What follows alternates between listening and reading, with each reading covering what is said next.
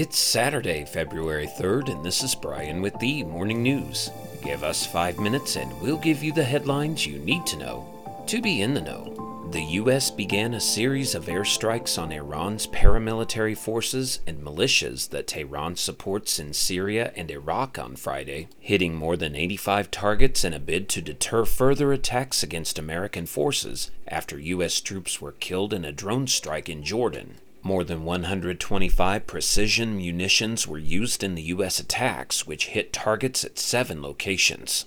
Among the targets were command and control centers, intelligence centers, rockets and missile and drone storage facilities used by militias and their Iranian sponsors, the Pentagon said.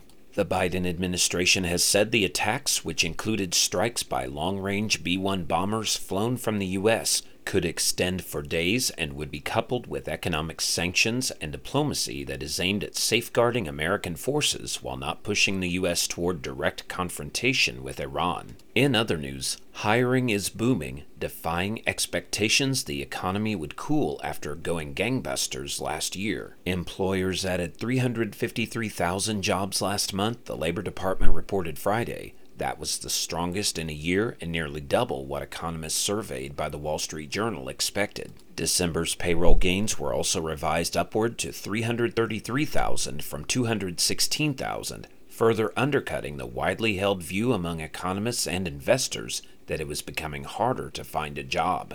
The unemployment rate in January held steady at 3.7% instead of rising to 3.8% as economists had forecast. Wages outpaced expectations, jumping 4.5% last month from a year earlier, though the large increase may have reflected a big drop in hours worked. Friday's payroll report likely keeps the Fed on track to hold rates steady at its next meeting, March 19th and 20th, as officials wait for more evidence that a recent trend of lower inflation continues. Around the world, divisions between the top leaders of Hamas are preventing the militant group from signing off on a U.S.-backed proposal to stop the fighting in Gaza and free more hostages, according to officials familiar with the negotiations. In a reversal of the group's usual dynamics, Hamas's top leader in Gaza, Yahya Sinwar, and others, weary after months of war, say they are ready to accept the proposal for an initial 6-week pause in the fighting. The organization's exiled political leaders, though, are demanding more concessions and want to negotiate a permanent ceasefire, they said. Hamas's internal disagreement is one of an array of obstacles facing the potential deal, the broad outlines of which were agreed upon by intelligence chiefs from the U.S., Israel, Egypt, and Qatar last weekend. The proposal calls for an initial 6-week pause in fighting, far longer than the week-long ceasefire in November, and sets out a phased release of hostages in exchange for Palestinian prisoners. Negotiators plan to use the pause to broker an end to the war, making it difficult for Israel to resume a full-scale military campaign.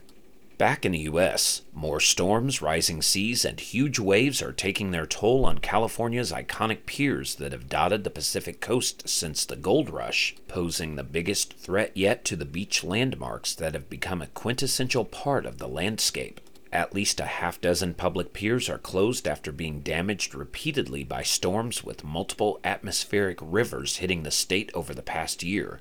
Repair costs have climbed into the millions of dollars. Among those shuttered is the pier in Capitola, built in 1857, that predates the Northern California town and is a popular spot to watch passing whales and dolphins. More damage is possible this year with El Niño, which is expected to bring additional storms to California caused by the temporary warming of parts of the Pacific that changes weather worldwide. And Carl Weathers, who rose to fame as Apollo Creed in the Rocky film franchise, has died. He was 76 years old.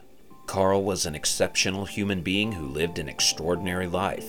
Through his contributions to film, television, the arts, and sports, he has left an indelible mark and is recognized worldwide and across generations, the family said in a statement. Now you know, and you're ready to go with the Morning News. Share this with a friend and subscribe to us wherever you listen to your favorite podcast. You can also sign up for our newsletter at themorningnews.com. Thank you for listening.